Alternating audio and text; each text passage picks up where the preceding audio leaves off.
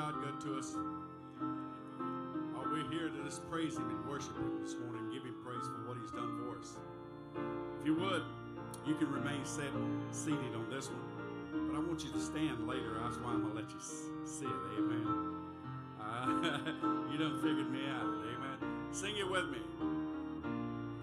Holy Spirit, Thou art welcome in this place. Holy Spirit, Thou art welcome in this place.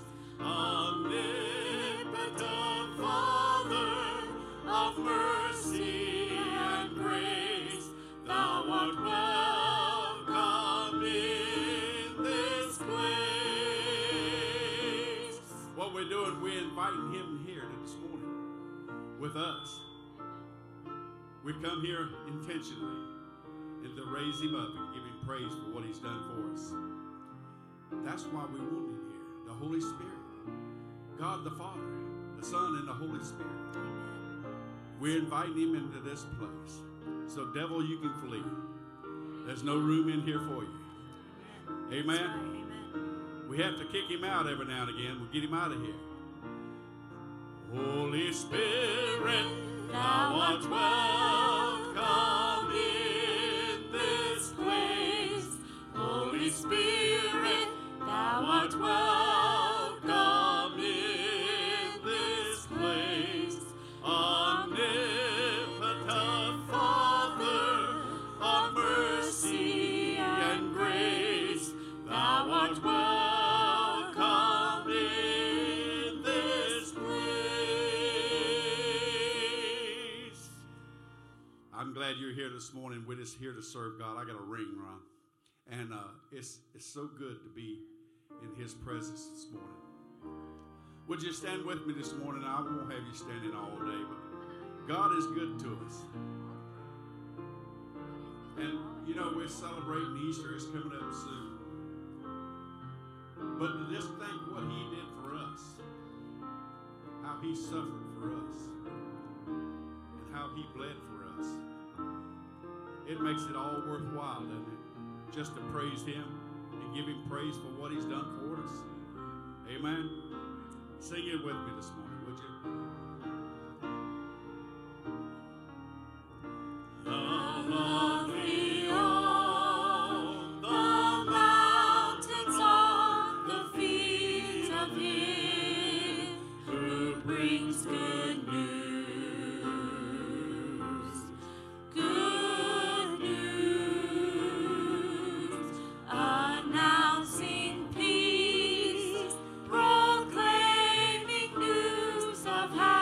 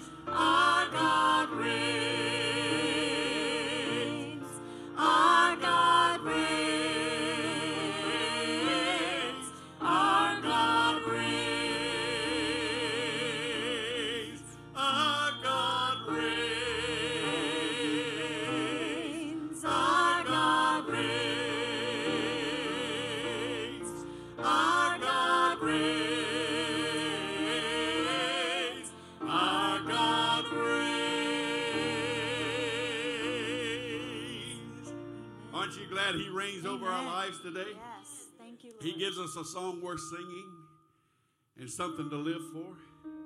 Amen. Amen. You better smile. You're scaring me today. You scared my people up here to death. I mean, they ain't used to looking at something like that.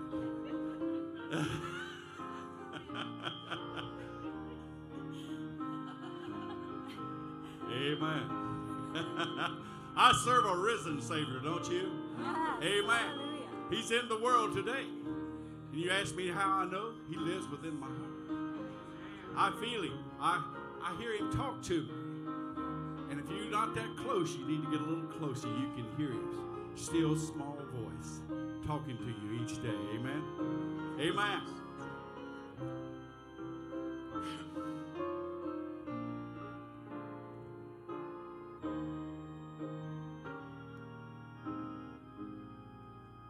I serve a risen Savior. He's in the world today. I know that He is living, whatever men may say. I see His hands of mercy. I hear His voice of cheer. And just the time I need Him, He's always near. He lives, He lives. Christ Jesus lives today. He walks with me and talks with me along life's narrow way. He lives, salvation to impart. You ask me how I know He lives. He lives within my heart. In all the world around me, I see His loving care. And though my heart grows weary, I never will despair. I know that He is leading through all the stormy blast. The day of His appearing will come at last. He lives, Christ Jesus lives today. He walks with me and talks with me along life's narrow way. He lives, salvation to impart. You ask me how I know He lives. He lives within my heart. Rejoice, rejoice, O Christian, lift up your voice and sing. Eternal hallelujahs to Jesus Christ the King, the hope of all who seek Him, the help of all who find. None other is so loving, so good and kind. He lives, Christ Jesus lives today. He walks with me and talks with me along life's narrow way. He lives, salvation to impart. You ask me how I know He lives. He lives within my heart. Aren't you glad He lives within our hearts today? Amen. Amen? Yes, amen. I still got a roar, Ron. And all that things goes around us. I love this old song. It says, when peace like a river attendeth my way. It tears me up sometimes. Just I can't get through a lot of songs because I start crying. And I get blessed because God has done so much for me. Amen. He has. And He's here this morning. Lift your voice and sing with us as we sing this old song.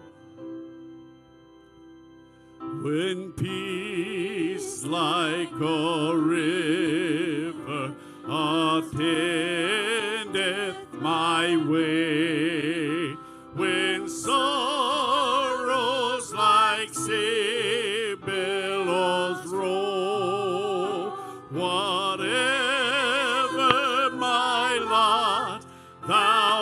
has taught me to say, it is well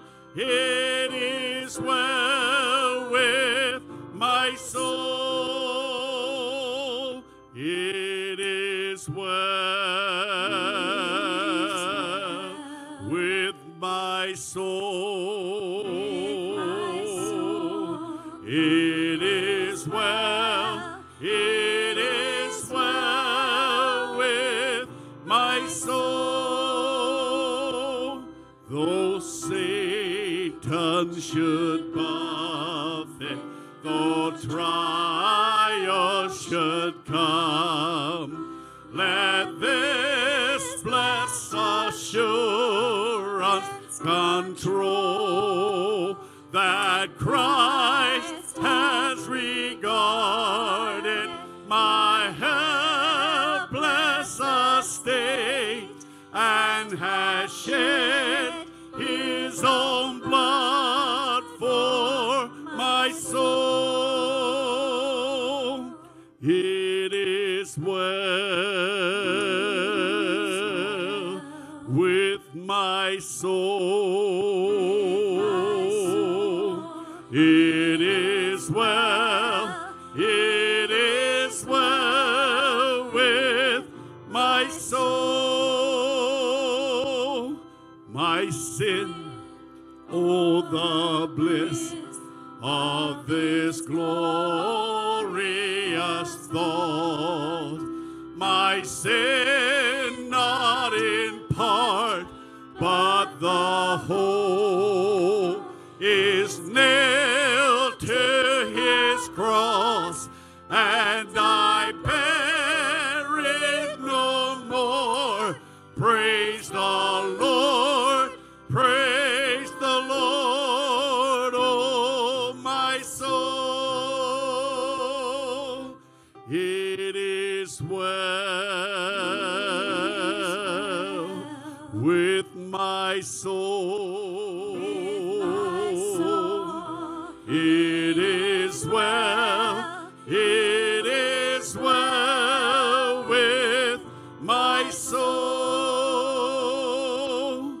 And Lord, haste the day when thy face shall be sight.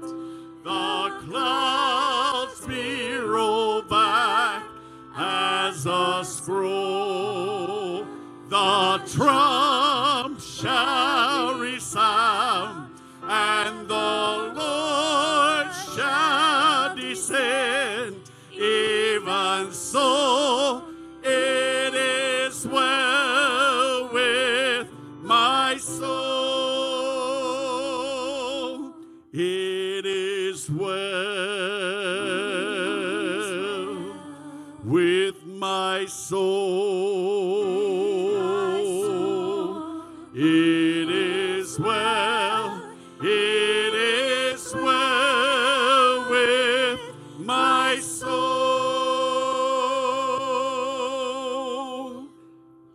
It is well with my soul this morning. As we prepare our hearts for prayer this morning and get ready to start our word this morning, there's something about the name of Jesus nobody else can understand, but somebody that has him in his heart.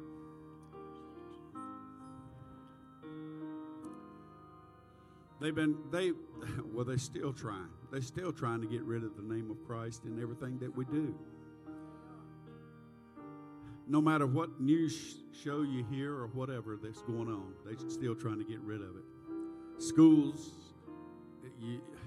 and workplaces, they come into the workplaces. And if you speak the name of Jesus, they want to say something to you. I can tell you what I told my boss man when I was working.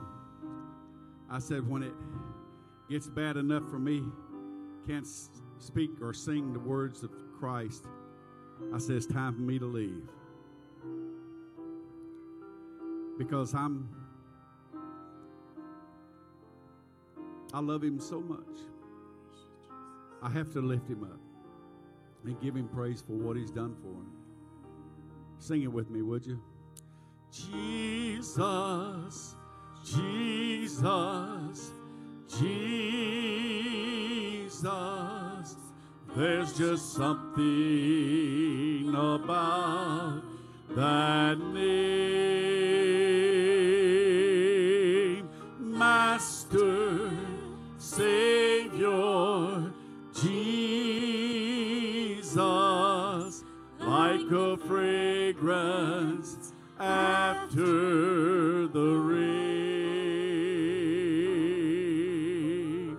Jesus, Jesus, oh Jesus, let all heaven and earth proclaim. Kings and kingdoms may all pass away, but there's something about that name. Pastor. Play that and to sing that song. The altar is open this morning. If you just simply want to come to the altar and just call out that wonderful name of Jesus for help of a problem or a physical touch or whatever it would be, this morning the altar is open for you right now.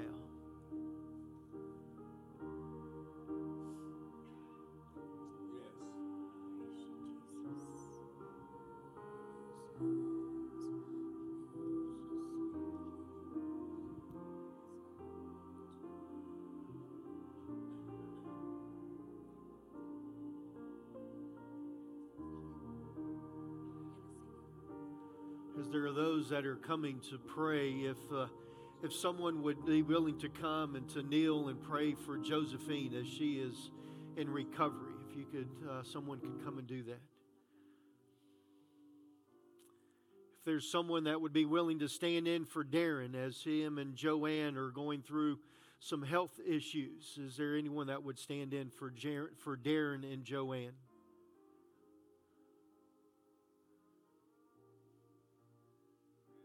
Is there anyone that would stand in for Marty and Judy as Marty has had more issues with his port and Judy is at home and she's recovering from surgery? Is there anyone that would come in and stand for them?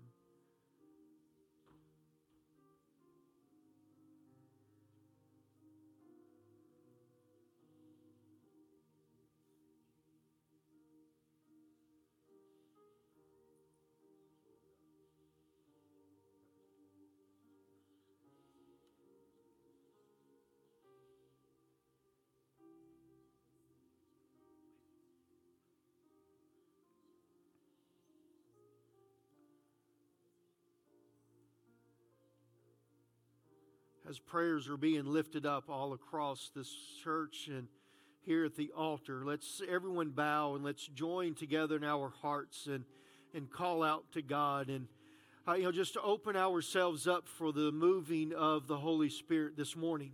That is so evident that it's here today.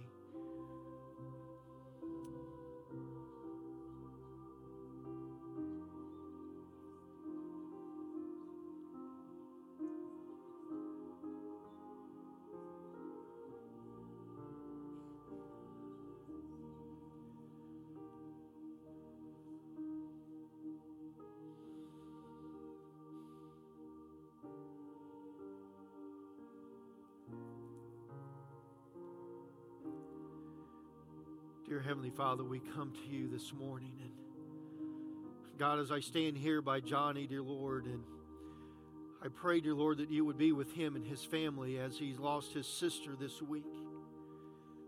Oh, dear Heavenly Father, I pray, God, that you would touch him, that you would give him your strength, that you would give him your peace. God, I pray, dear Lord, that you would be with that family as they have to prepare for the funeral and that service.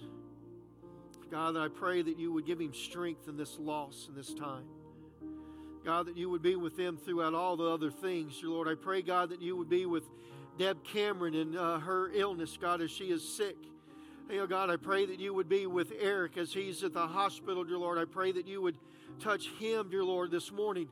God, I pray that you would be with Josephine. I pray that you would be with Judy and Marty, dear Lord, where they are. God, I pray, God, that you would touch them and that you would allow them to feel your mighty presence this morning in their lives and in their midst right now where they are, God.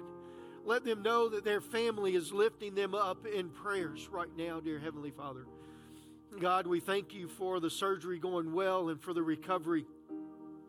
But God, we pray that you'll continue to be with Judy and Marty. Oh, dear Heavenly Father, I pray, God, that you would be with each one that is here right now, dear Lord, that is calling out to you, dear Lord, today. God, that you would hear their cries, dear Lord, and that you would minister to them in the special way that they need this morning, God.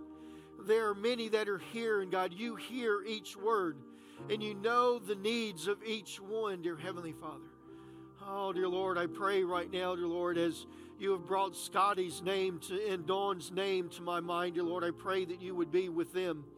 God, I pray that you would just intervene in those two lives and in that marriage, dear Lord. Oh, dear Heavenly Father, I pray, God, that you would strengthen them, and dear Lord, that you would draw them unto you. Oh, dear Heavenly Father, I pray, God, that you would be with all the other ones that are here. Oh, dear Heavenly Father, we lay these things at your feet. And God, I pray that whenever they get up, that they would leave them right there at your feet. And God, that they would go to their seats in preparation to hear the word that you have for each one of us today. Oh, dear Heavenly Father, we give you the praise and we give you the honor for what you have done and for what you are going to do.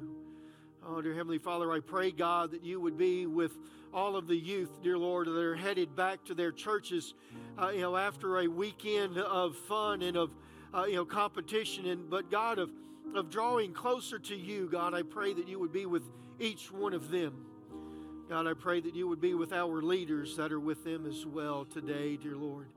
Give them rest and give them strength today, as this is your day. And God, this is a day that we glorify your name and that we call out to you, because this is the Sabbath day. This is yours. Oh, dear Heavenly Father, we love you and we thank you. Yes, dear Lord. Yes.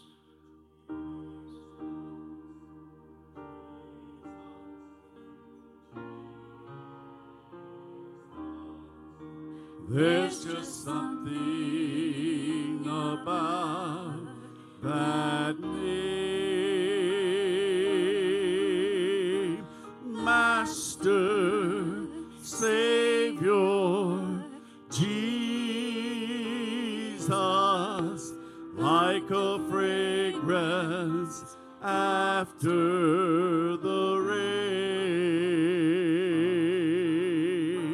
Jesus, Jesus, oh Jesus, let all heaven and earth proclaim. Kings and kingdoms may all pass away, but there's something about that name.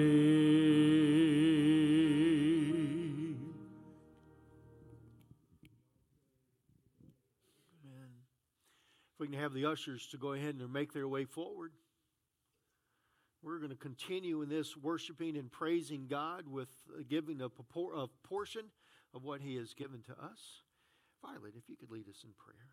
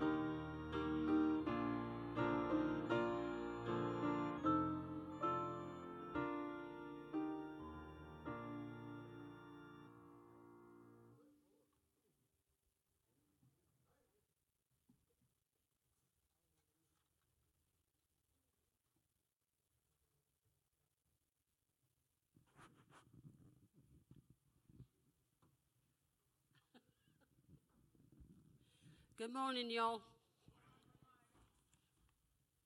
Wait a minute, I got something to show you. You know, the Lord's faithful. He is. Yes, he is. Look at my words. I have this dog.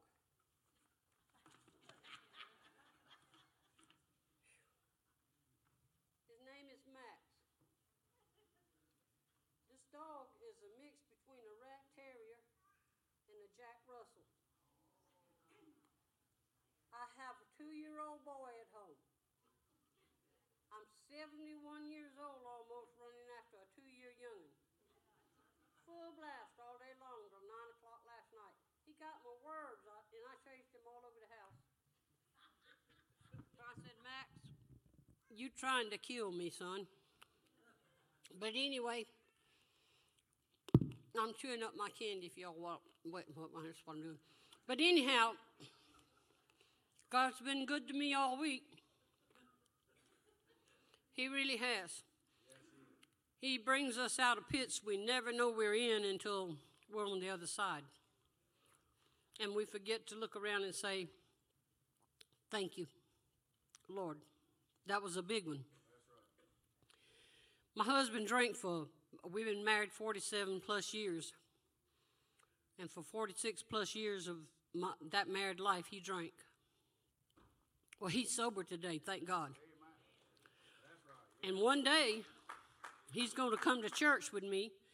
And when he does, y'all look out, because I'm doing double back flips all the way down the aisle to the outside of the door, and you know.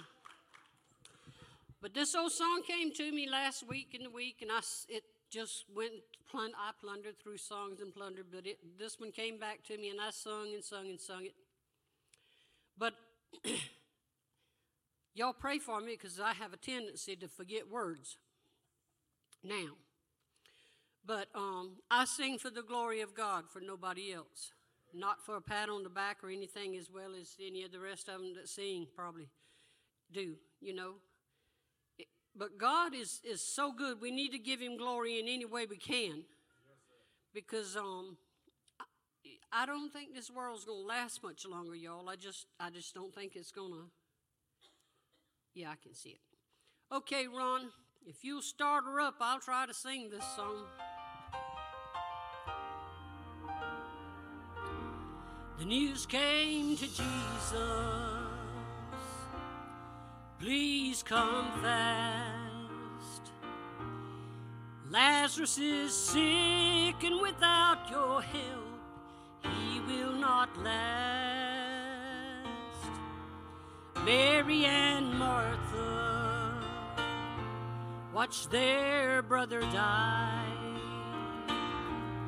They waited for Jesus, he did not come, and they wondered why. The death watch was over, buried 4 days. Somebody said he'll soon be here, the Lord's on his way. Martha ran to him, and then she cried,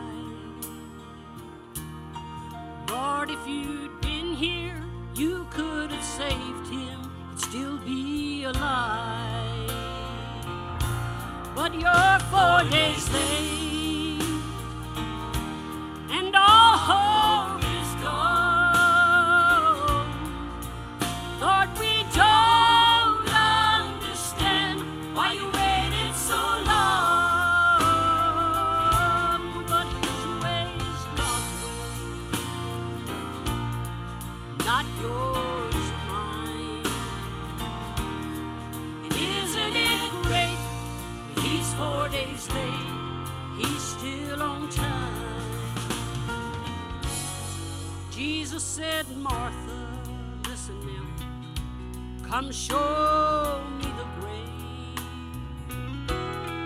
Then she said, Lord, you don't understand, he's been there 4 days. The gravestone was rolled back, Jesus Christ. Lazarus, come forth. Somebody said, oh, he's alive, he's alive, he's alive, he's alive. Now you may be fighting a battle of fear. Listen, you've cried to the Lord, I need you now, but he has not appeared. Friend, don't be discouraged, 'cause he's the same. He'll soon be here, he'll roll back the storm and call out your name. But you're 4 days late, and all hope is gone. Lord, we don't understand why you waited so long. But his way is God's way, not yours or mine. Isn't it great? He's 4 days late. He's still on time. He's still on time. My God is great. When he's 4 days late, he's still on time. He's still on time. He's still on time.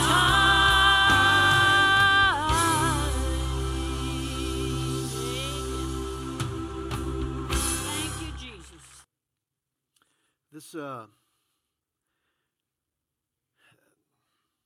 This morning, want to do, we had the church in itself had a blessing this week, and I want to let y'all know all about it.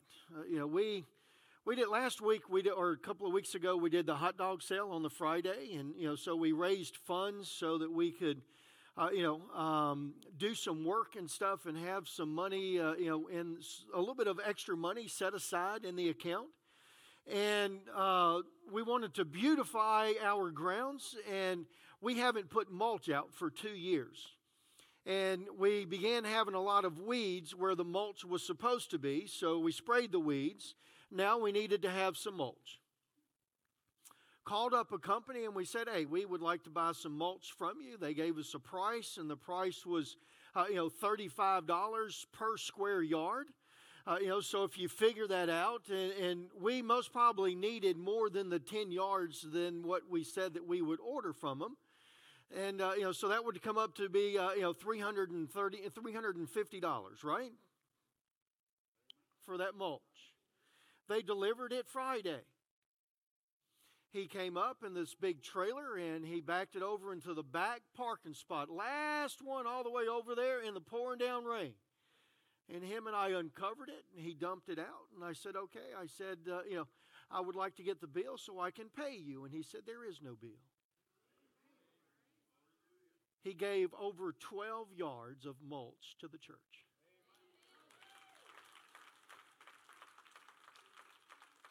So we're able to use some of that money for some other things. So, we might even paint some. I don't know. But the thing about it is that whenever we're blessed because of God, we need to bless the ones that have blessed us. So I ask that you would do this, okay? The company was True Green, but the manager that gave us the mulch, his name is Jason Todd.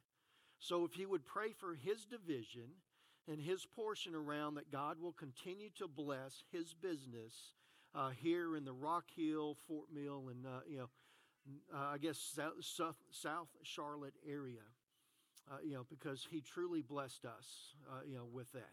So we thank God for that. And as I talk about that, I'm going to skip right around because that's just simply something that I felt like needed to be done.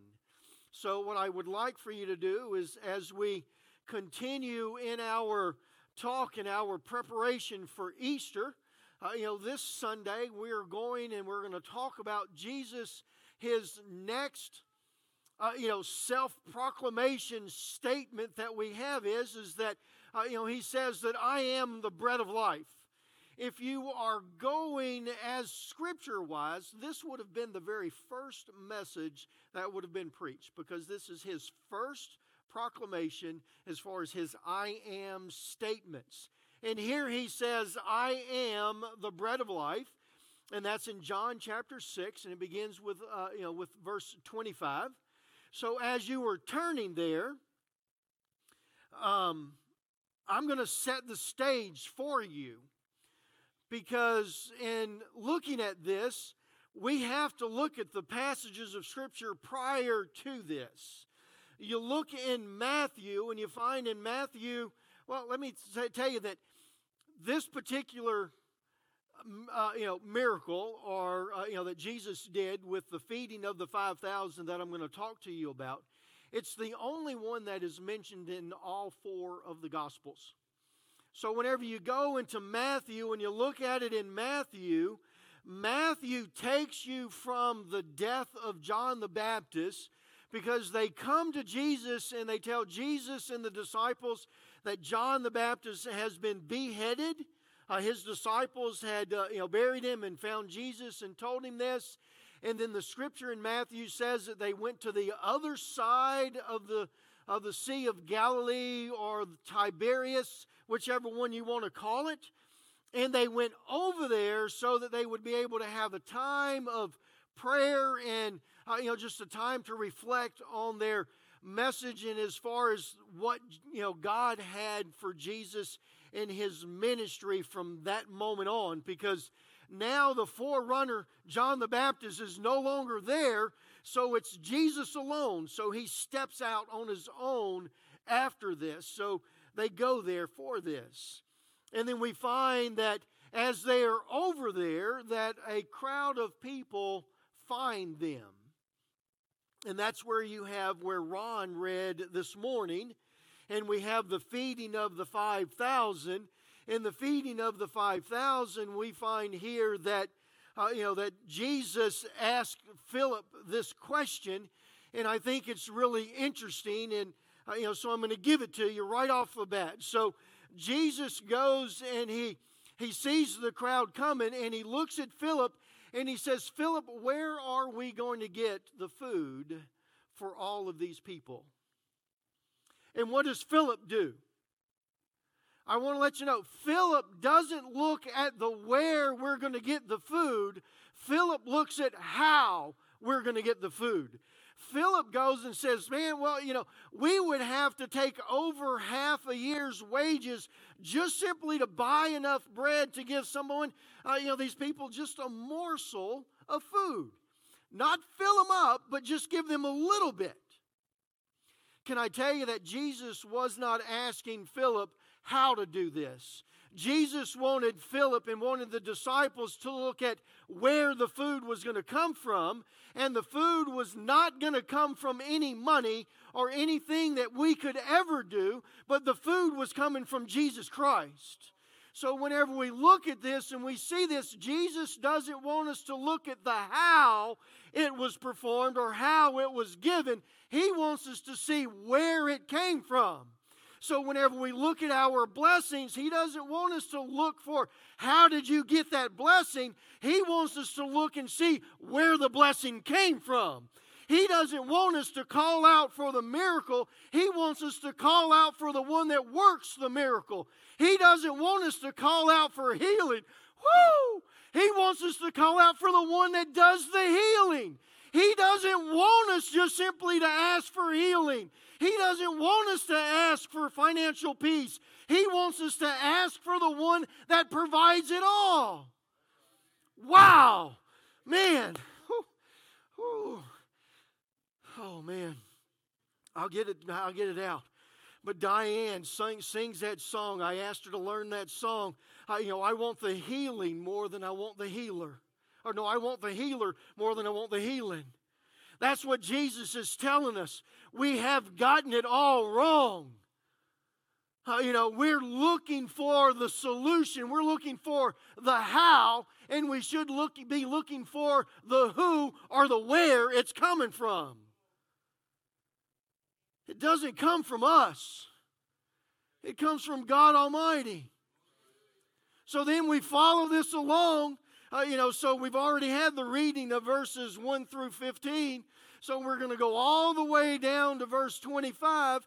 And I tell you, we're going to go all the way to the end of the chapter, all the way, to verse 71. So I'm not going to read it to you. Okay? You are more than welcome to read it on your own. But we're going to walk through this, and there's some things that we need to see that God has for us this morning. And there again, we have to understand that all of this, what Jesus wants them and wants us to see, it's not where it comes from, but it's who provides it. It's not the food that He gives, but it's who gives it. So then we get into this very first part, and we get this here. And so we have this question number 1. So we get into this, and I'm going to try to settle down.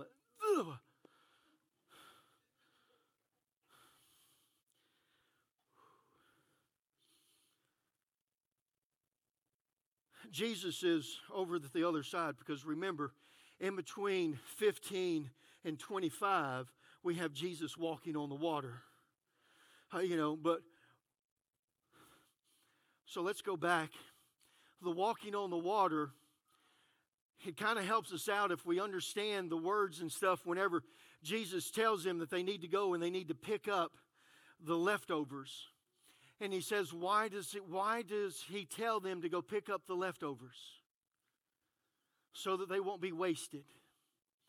Now, I'm confused on that bit, because they're in the wilderness. So if the food would have been left there, an animal in the night would have came and eaten it. So it wouldn't have been wasted. But what it was is the miracle needed to be saved. So they go and they load it up into baskets, and they have 12 baskets. Some scholars believe that it's one basket for each one of the tribes. I believe it's one basket for each one of the disciples, because Jesus knows what the disciples are going to be facing whenever they're growing the church. And they're going to need that basket of blessing that they're going to be able to go back into and be able to dip into whenever the struggles come. So whenever we look at this, and He sends out there, He says, don't waste it. And then we get, and Jesus is walking across the water. And whenever Jesus gets to the boat, you remember they're scared because they think it's a ghost. And He tells them, don't be afraid, it's just me. And then some of the other, one of the other, Peter wants to go out and meet Jesus.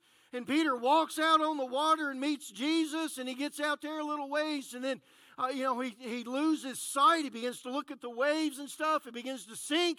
Jesus reaches down and picks him up. And they go and they get into the boat. And what does Jesus say? Jesus says, "Oh, ye of little faith." And I'm like, wait a minute, Jesus. Peter just walked on water. What are you talking about? Oh, ye of little faith. He's talking about them being worried about the storm that they were fighting while they were there. We don't get this in John. But whenever John says that they got in the boat, it says that they were immediately right there at the spot that they were supposed to wind up at. But we see this. They're sitting in the boat, and the waves are beating on them, and the waves are coming along, and they're afraid. And Jesus says, "Oh, ye of little faith, where's that basket of leftover blessings that you just picked up? What happened to it? Did you forget who I am? Did you forget where your salvation comes from? Did you forget who your Savior is?"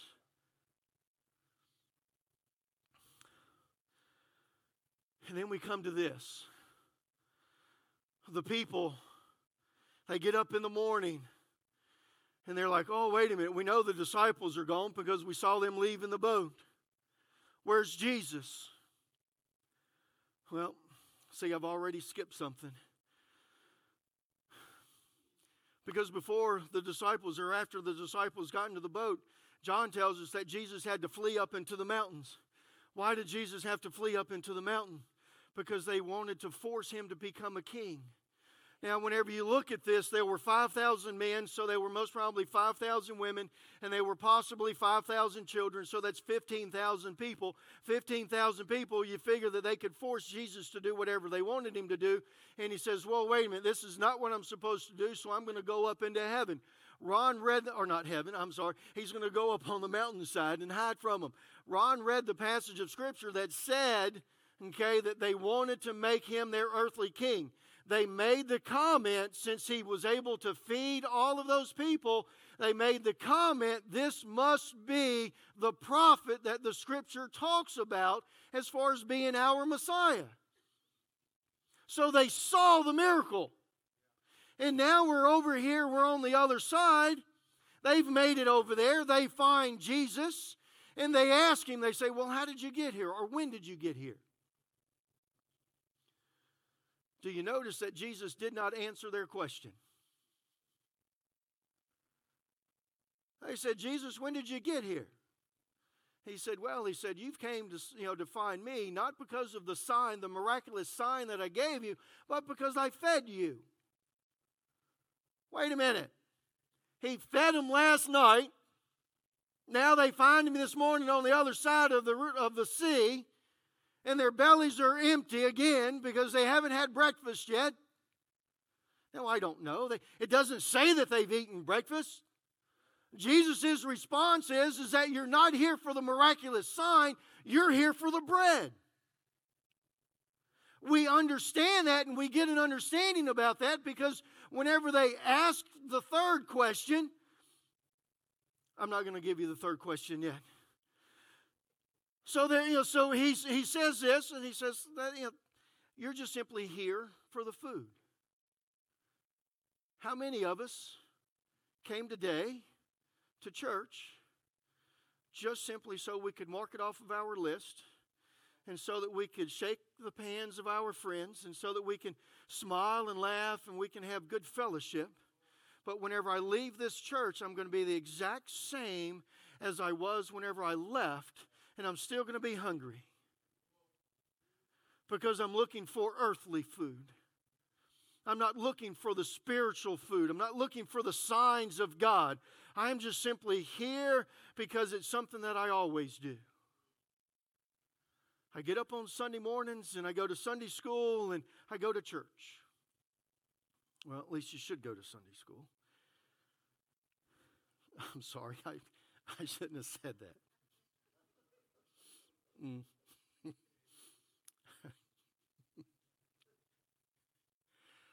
Oh, man. Okay. So, we see that Jesus is trying to get them to see and to understand who he is and where he's coming from, but it's more of a spiritual aspect. We also saw last week that that Jesus says that you judge with human eyes, not with spiritual eyes. We have a problem with that.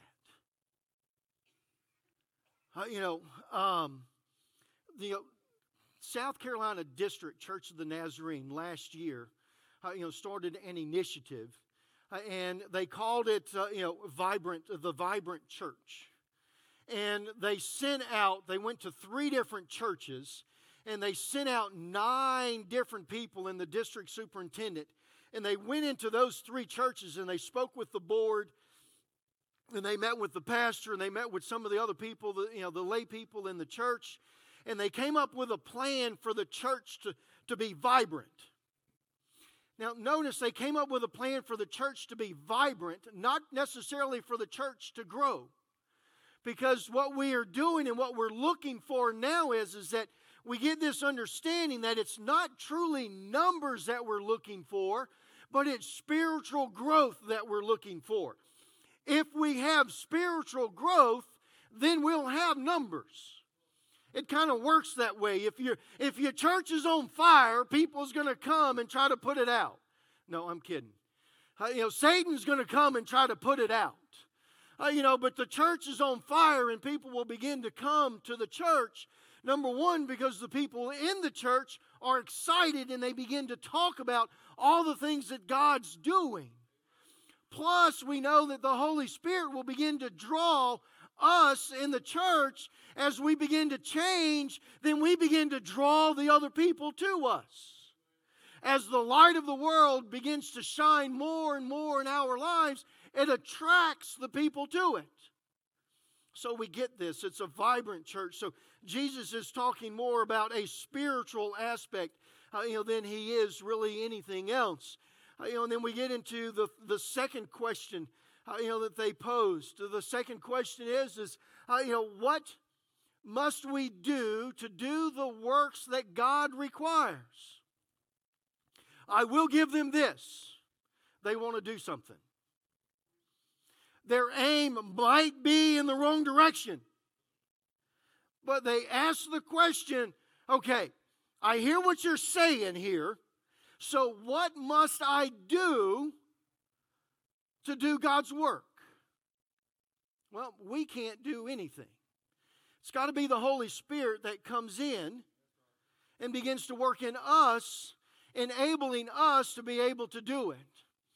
I look at this and I think about this. How many people understand that God never sleeps? God never sleeps, right? He never sleeps. He never slumbers. He's always there. Whenever you go to sleep and you have a problem, He's working on the problem. Whenever you wake up, He's been working on that problem, trying to create the solution and stuff for it all the time, right? Never sleeps. God never stops working. The problem with the church is that we're sitting here and we're waiting to see where God's at work. How many's waiting to see where God's at work? God's already working. We don't have to wait for Him to start working. We just simply need to see where He's working, and then we need to step in. It's not us that's doing the work. It's Him that's doing the work. He just uses us. So we see here, they're like, oh, okay, what can I do? Jesus in this right here, He really starts narrowing this down. And this is where Jesus comes up and He says, look, He says the only thing that you are required to do, the only thing that a believer is supposed to, well, that kind of gives it away. But you were supposed to believe in me as the Son of God. That's all you're supposed to do. Is that easy? Yes, it should be really easy. But the problem with it is that, number one, we try to do a lot of other things. What must I do? What work must I do for this? You remember the rich young ruler? That asked Jesus, what must I do to inherit the kingdom of heaven? He goes through all of these things and he says, I've done those. I have kept those commandments since birth. And then Jesus says, okay, then you need to go. And you need to give all your wealth away. And then come and follow me. It had nothing to do with the money. It had everything to do with giving away what he had and following Jesus.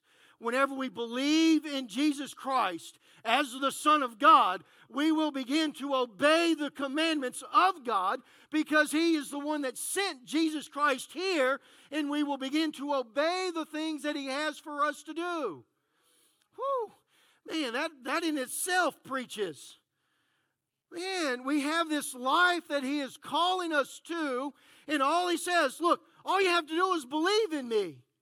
And if you truly believe in me, then you'll do all the other stuff. So I don't have to worry about telling you what else to do. Just simply believe.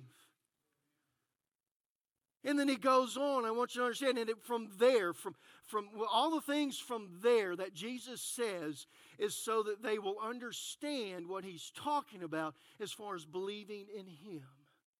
The rest of Jesus' statements and the rest of this chapter deals with the fact of us believing in Jesus Christ as the Son of God. Because from here, they go to this question, okay, and they ask, well, what sign are you going to give us? Wait a minute. This is the same group that was on the other side of the Sea of Galilee that was about to make him their earthly kingdom because they saw the sign that he gave, because they said the words, "This must be the prophet that the Scriptures were talking about." Now they're going to ask him for a sign. This gives us this true understanding that they were still focused on the physical. They were still saying, "Okay, give me that bread." They even say it in the Scripture. They say, "Well, if you're the bread of life, then give me that bread every day." He's like, "You still don't understand." They take Jesus to Exodus chapter 16 with the manna. And says Moses gave our ancestors, bread from heaven. And Jesus, oh no, he didn't either. You might think that he did, but my Father gave that bread. And then he says, "I am that bread." Because I'm the one that came down from heaven. And I came down here for you. And then that really begins to get them, because what do they begin to question? You hear in the passage of Scripture, they say, "Well, wait a minute. Isn't this Jesus, the son of Joseph, the carpenter? How can he say that he's come down from heaven? How can he say that he's that bread?" And then Jesus continues on, and Jesus goes in and begins to talk about the fact that, you have to eat, you have to partake of this bread. If that wasn't difficult enough, he said, "You have to eat my flesh." If that wasn't difficult enough, he said, "You have to eat my flesh and you have to drink my blood." And you find the disciples, some of the people that were his followers.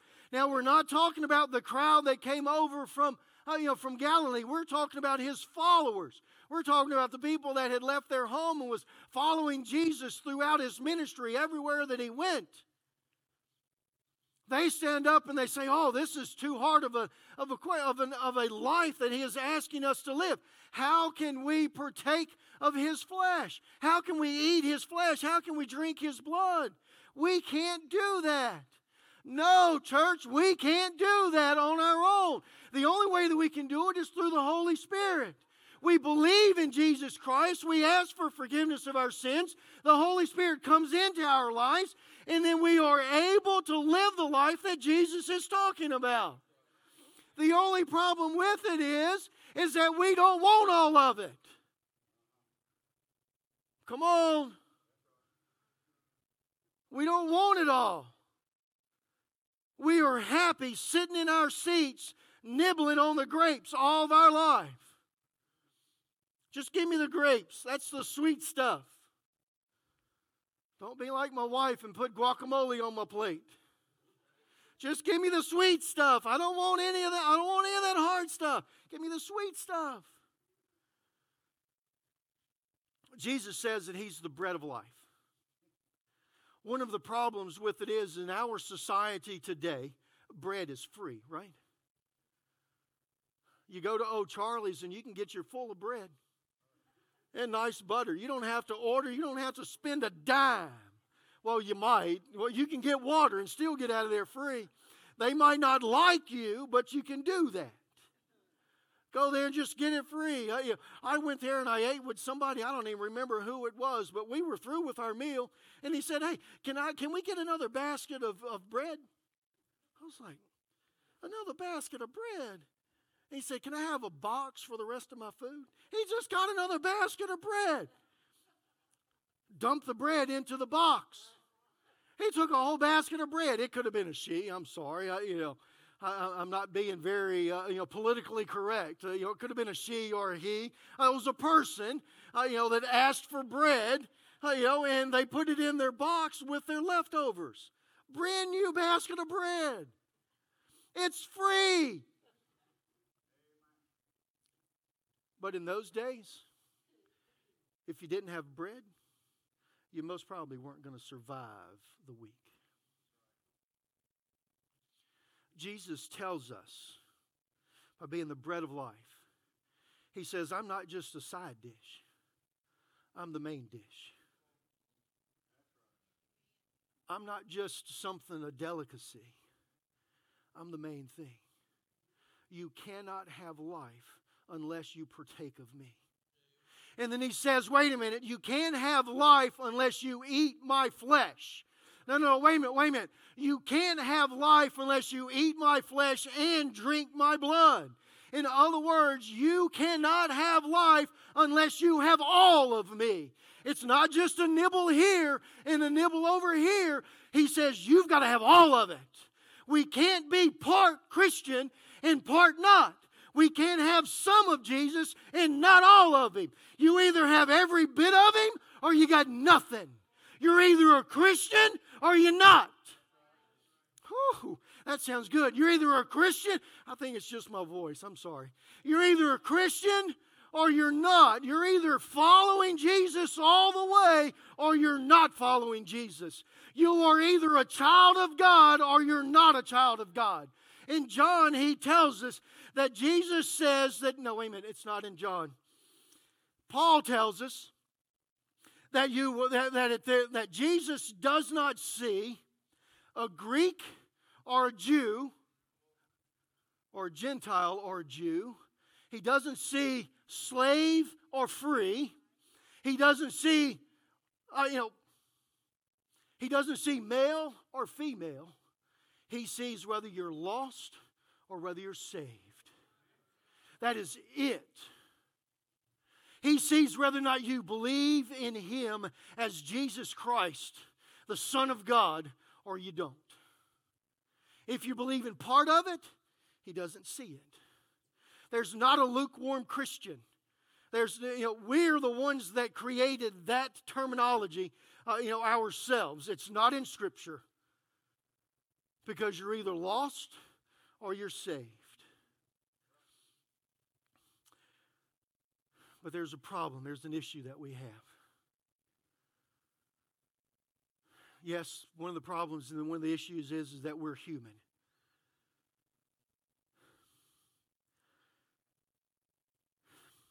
Heard this gentleman was talking on the TV and stuff today, or not today, but this week. He worked for a company out in Texas. And he had this nice pickup truck as a company truck. And it had a gold star on the top of the hood. Now, he professed that if he didn't have to work this job and he was, financially secure enough, he would rather be a storm chaser. He said storms just fascinating. And out there in Texas and Oklahoma and Kansas, you can see storms coming from miles. So he just loved it. But they were headed to Oklahoma City one afternoon to go and check out this facility. And he had 3 or 4 guys in the truck with him. And he saw the storm clouds up there in front. And he was like, oh, man. He saw the clouds changing. He said the wind started kind of picking up. And he looked over there at his friend. And he said, man, all these cars are pulled off to the side of the road. Do you think we need to pull off? And his friend said, well, whatever you think. And kind of curled up in a blanket and tried to go back to sleep in the back of the truck. Now, it was a 4-door truck, so he had the room. It was inside. So he curls up there and he says, the storm chaser and me just kind of took over. And I just floored it. He takes off and he said, we're going through there. And he said, things started flying across the road. He said, you could see boards. You could see stuff, just all over. He said, man, I was going. He says, man, I'm going to see this storm. He said, I'm going to get to it. I want to see this storm. He said, it's really big. I want to see this storm. And then all of a sudden, it was clear. He says, man, I missed the storm. I get to the hotel room that night and he's sitting down and he's watching the news. And they're showing this clip of this big storm, and this white truck with a gold star on the hood comes outside the other side of the storm. And he goes, oh, I was right in the midst of the storm. We are in the midst of God Almighty, and we cannot see it because we're looking for something else. We are standing in the midst of God Almighty, but our mind is thinking about something else tomorrow.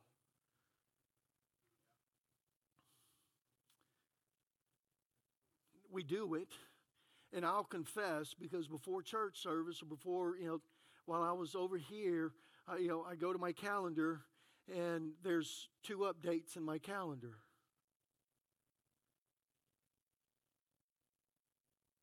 See, I'm in God's house. I'm supposed to be praising, worshiping God. And I'm adding something to my calendar. We do it. We do it. When are we supposed to plant our crops? Oh, it's going to rain tomorrow. We can't plant our garden tomorrow. It's not going to rain Tuesday all that much, so maybe I can plant it Tuesday.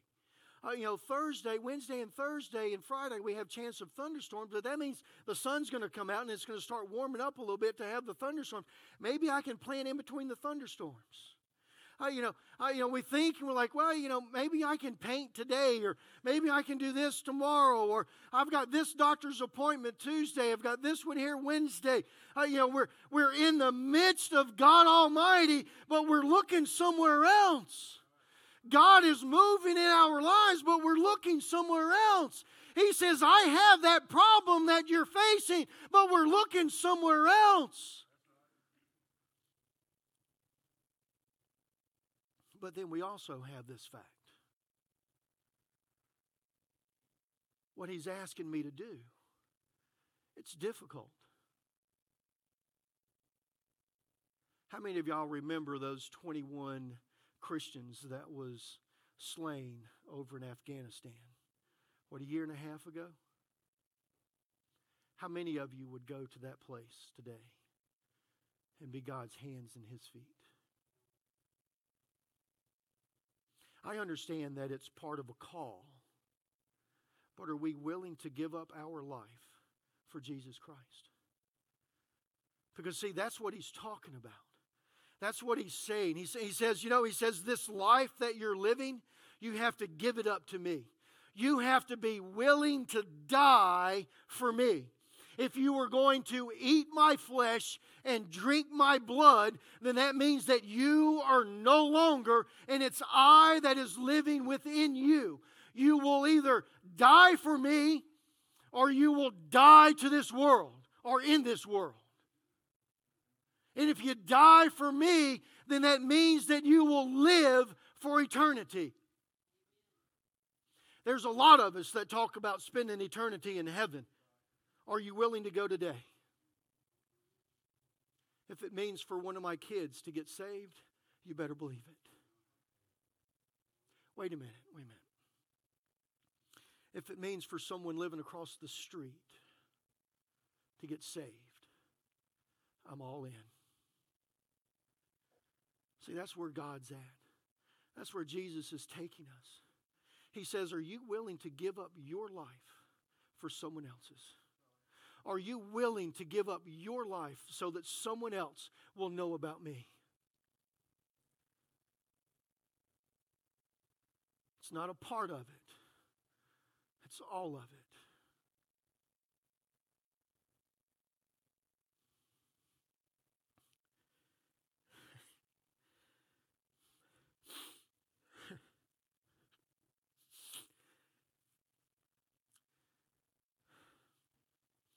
Chapter 69, or verse 69.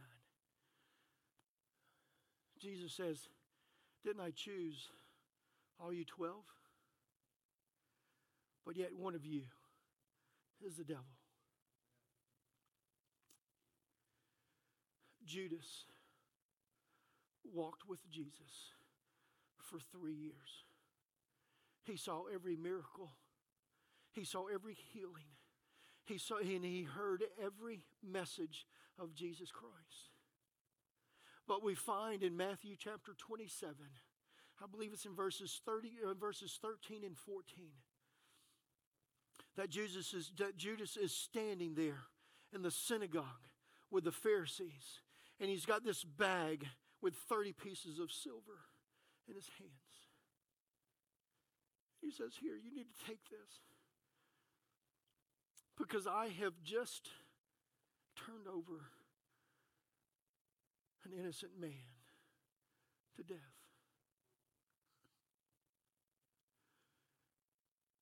See, There's some of us that will be faced and will be standing there someday, just like Judas, and we'll be holding the things of the world. And we'll look up and we'll say, man, I missed the most important thing. I missed Jesus. He was right there in my midst. I sat through church. I heard my mom and dad tell the stories. I heard my Sunday school teachers tell the story. But I went after the things of the world. I pray it's not too late. I pray that whenever you realize the things of this world that you have in your hands, that they're nothing, but you're willing to throw them down for Jesus Christ and to commit everything that you have to Him. Everything. If not, it's going to be too late. But can I let you know that whenever you accept this, that doesn't mean that you're perfect?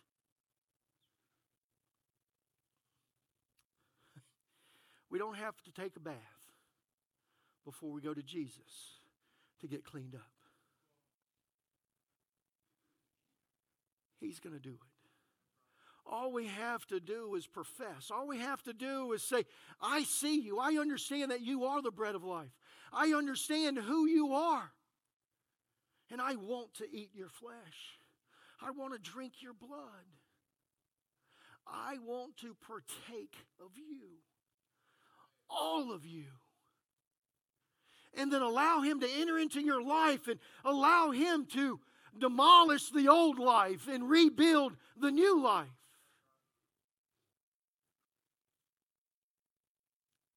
Does it mean that we're going to do everything perfect from then on? No. But we got to start somewhere. We've got to be willing to give up our lives for Him.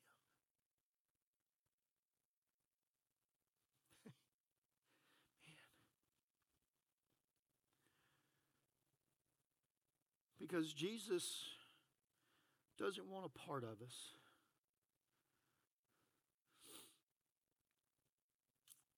Because He is the bread of life.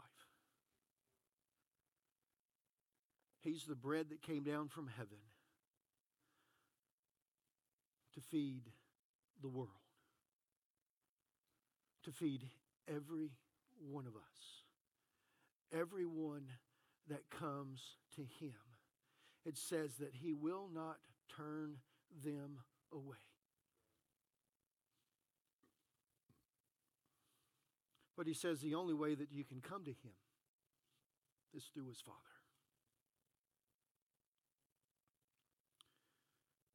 This morning,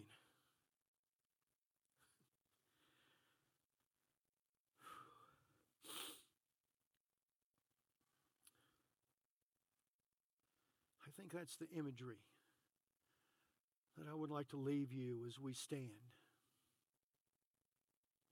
I don't know where you are. I just want to make sure that you're not Judas. I want to make sure that you haven't spent all these years in church, but you miss the true bread of life. That you miss Jesus Christ as your Lord and Savior.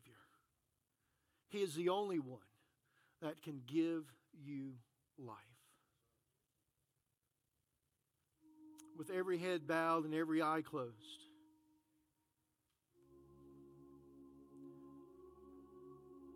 we ask those questions, or I ask those questions to you this morning. Where are you?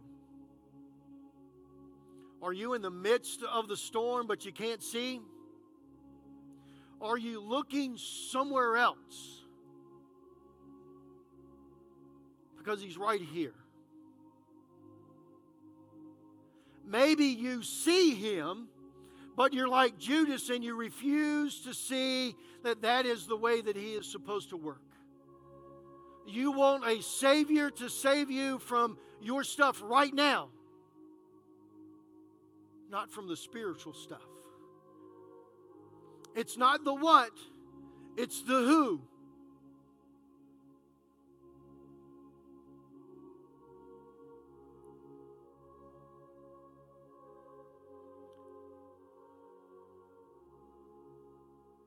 Jesus is standing here this morning.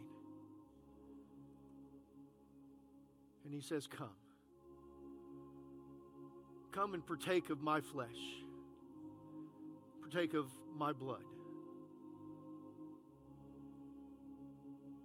I'm here.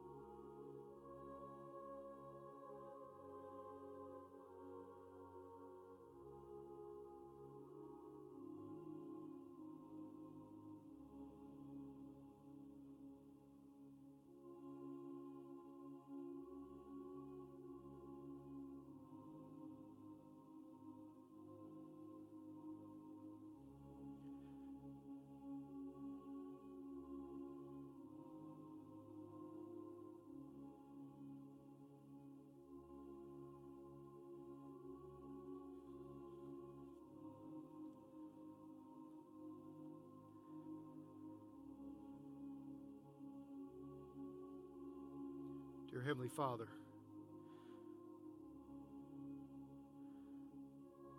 thank you, dear Lord, so much for today and for the words that you have given to us.